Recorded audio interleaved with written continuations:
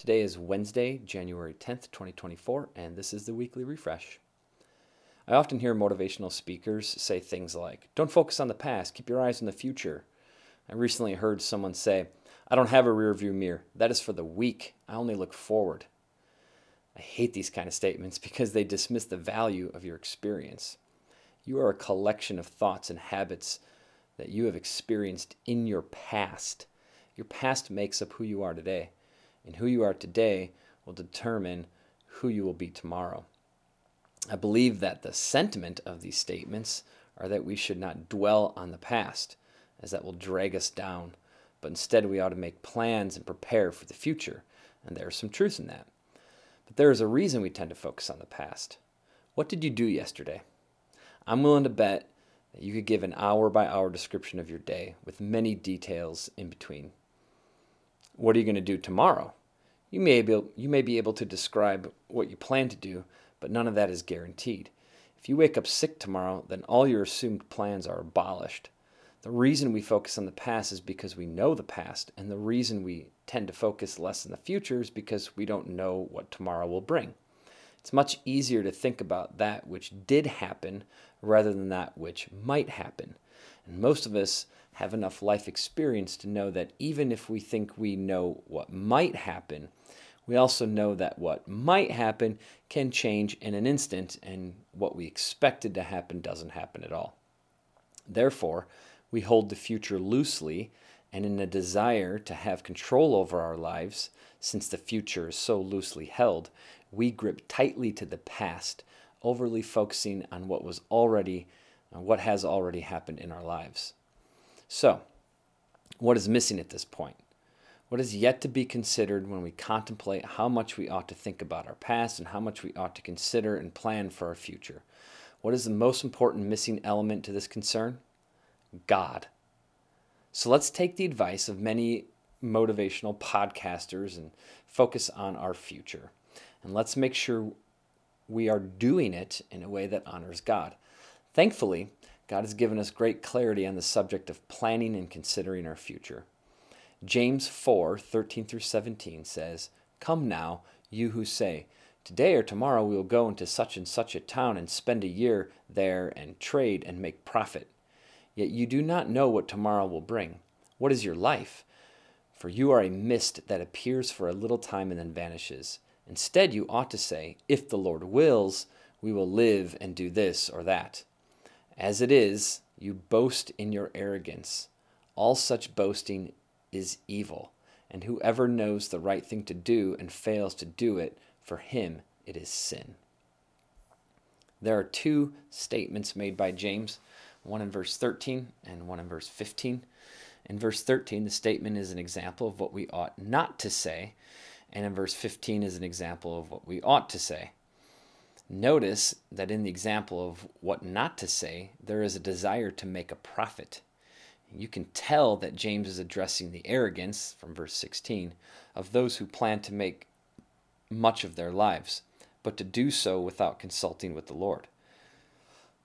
This is exactly what these motivational speakers are pushing.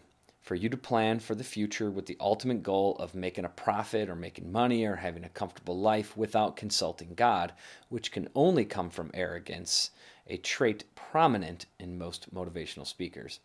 But James counters that sentiment and says, "Yet you do not know what tomorrow will bring." That truth immediately puts us in our place and makes us realize that we are not in control of what happens in life. James gets this idea from Proverbs 27:1, which says, "Do not boast about tomorrow, for you do not know what a day may bring." Jesus also tells us in Matthew 6:34, "Do not be anxious about tomorrow, for tomorrow will be anxious for itself. Sufficient for the day is its own trouble." Meaning, today is already enough to have on your plate. So don't add to it by worrying about something in the future that you cannot deal with right now. Instead, deal with what is on your plate now and let the future come when it does. Ultimately, what Jesus and James are trying to convey to us is the importance of putting our life in the hands of God and trusting that what we have to do today is enough for us and that tomorrow will be exactly what God ordains it to be, requiring our confidence in His sovereign will. And this necessity to trust God with your daily living is revealed by the reality that we cannot control tomorrow, as today is already enough for us to attempt to manage. In verse 14, James continues to set us straight by humbling us. He says, "What is your life? For you are a mist that appears for a little time and then vanishes." Life on earth has existed for approximately 6,000 years, and your life is less than 100 years. So in the scope of life on this earth, our existence is, as James says, a vapor that is here and quickly dissipates. Now that is only in comparison to life on this earth. Reality is more than just this life, or the time that this life on the earth has existed.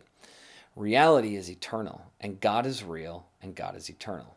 So in comparison to eternity and in comparison to God, this life on earth for us is infinitely short when compared to an infinite God who exists infinitely outside of time. James is trying to get us to compare our experiences and desires to the one who has existed eternally, and doing so automatically humbles us. And we need humility when planning our future, because to plan without humility, James says, is boasting, which he also calls evil. Therefore, James humbles us by comparing our quick life to the eternal life of an infinite God, so to ensure that when we consider what to do with this short life, we are first considering Him who is eternally all-knowing and sovereign. That is the point James gets to in verse 15, when he says, "Instead, you ought to say, 'If the Lord wills, we will live and do this or that.'" As Jesus said, you simply don't know what tomorrow will bring, and since we don't know, it is arrogant to assume that things will go according to our will and our plan, when it is God whose will always prevails. Meaning, instead of making plans, we ought to be humble enough to recognize that God determines our life as an expression of His sovereign will. Humility is required to understand the absolute sovereignty of God, because it demands that God is in control and we are not. And that also requires that we submit to Him in every way and always in life, including our plans for the future. James is not saying that we cannot make plans for the future or that we cannot joyfully hope for certain things in the future. If he was saying that, we could have no hope in the future return of Christ. Instead, he's saying that our plans must first be filtered through the Lord. We must at least recognize that though we plan to do something tomorrow, we are aware and believe that those plans will only come to fruition if the Lord has ordained it. If He has not, then plans will change. And when plans change, people get frustrated. But when your priority is to trust in God's sovereign will for your life, then instead of being frustrated with changed plans, we are encouraged by our confidence that this change was ordained by God and created for our good and His glory. That mentality completely changes our attitudes and ability to adjust and pivot as our plans for life fall apart. This is why James says that we must actually say, "If the Lord wills," because to precede each declaration of the future with those words ensures that we are acknowledging God's sovereign rule over our lives and His ability to orchestrate our lives as He sees fit. This also ensures that when He does make changes that we did not see coming, that we are not ruined, but instead we are confident in God's will because we trust Him.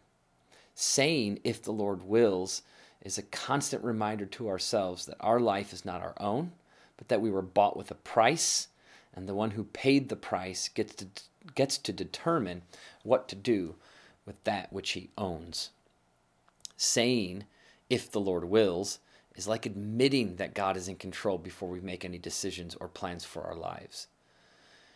It is not a habit that many Christians practice, myself included, but it needs to become a habit, not just so that we are checking off a box in the obedient column, but so that we are always reminding ourselves that God is sovereign, in control, and we are submissive to Him and to His will, and in that submission we adjust joyfully, knowing that His sovereign will is better for us than whatever we had planned for ourselves.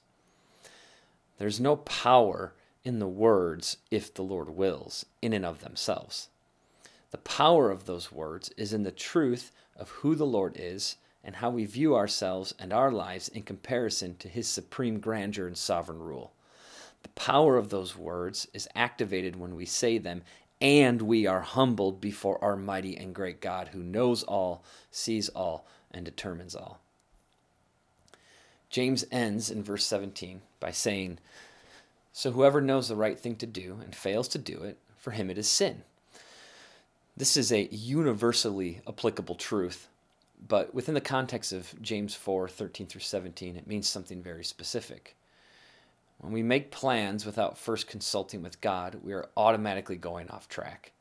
Even if we guess God's will for our life and we make a decision that is exactly what he would have chosen for us, that is still not God's will, because God's will includes you consulting him first, or at least recognizing his sovereignty over your life. And there is a problem with moving forward without recognizing and consulting God, as such a choice leads us into sin. James just said in verse 16 that to not recognize God's sovereign will over our lives when we plan our lives or our days is arrogant and boastful and evil. What does evil produce? More evil. So people making plans for their days without filtering life through God's will is evil. And such an evil will produce more evil. Meaning James's audience was not only ignoring God when making decisions, but also them ignoring God led them further into sin. As James MacArthur states, the sin of omission leads to the sin of commission. Meaning, when we omit acknowledging God, it only leads us to commit further sins. Hence, as James 4:17 says, when we know what we ought to do and fail to do it, acknowledge God's sovereignty, it leads us to actively commit sins against God, making the omission of good itself a sin, since it produces more sins. So what are we to do with this? Well, one thing is pretty clear. When we talk about the future, whether tomorrow or next year, we must acknowledge the Lord in our planning, consult with him, turn to him, ask of him, pray to him, listen to him in his word, trust in him when he changes our plans. Meaning the words, Lord willing, isn't just a Christianese phrase we throw around jokingly, but it is a seriously important statement and declaration that we trust in God's sovereign will over our lives, even in the smallest decisions.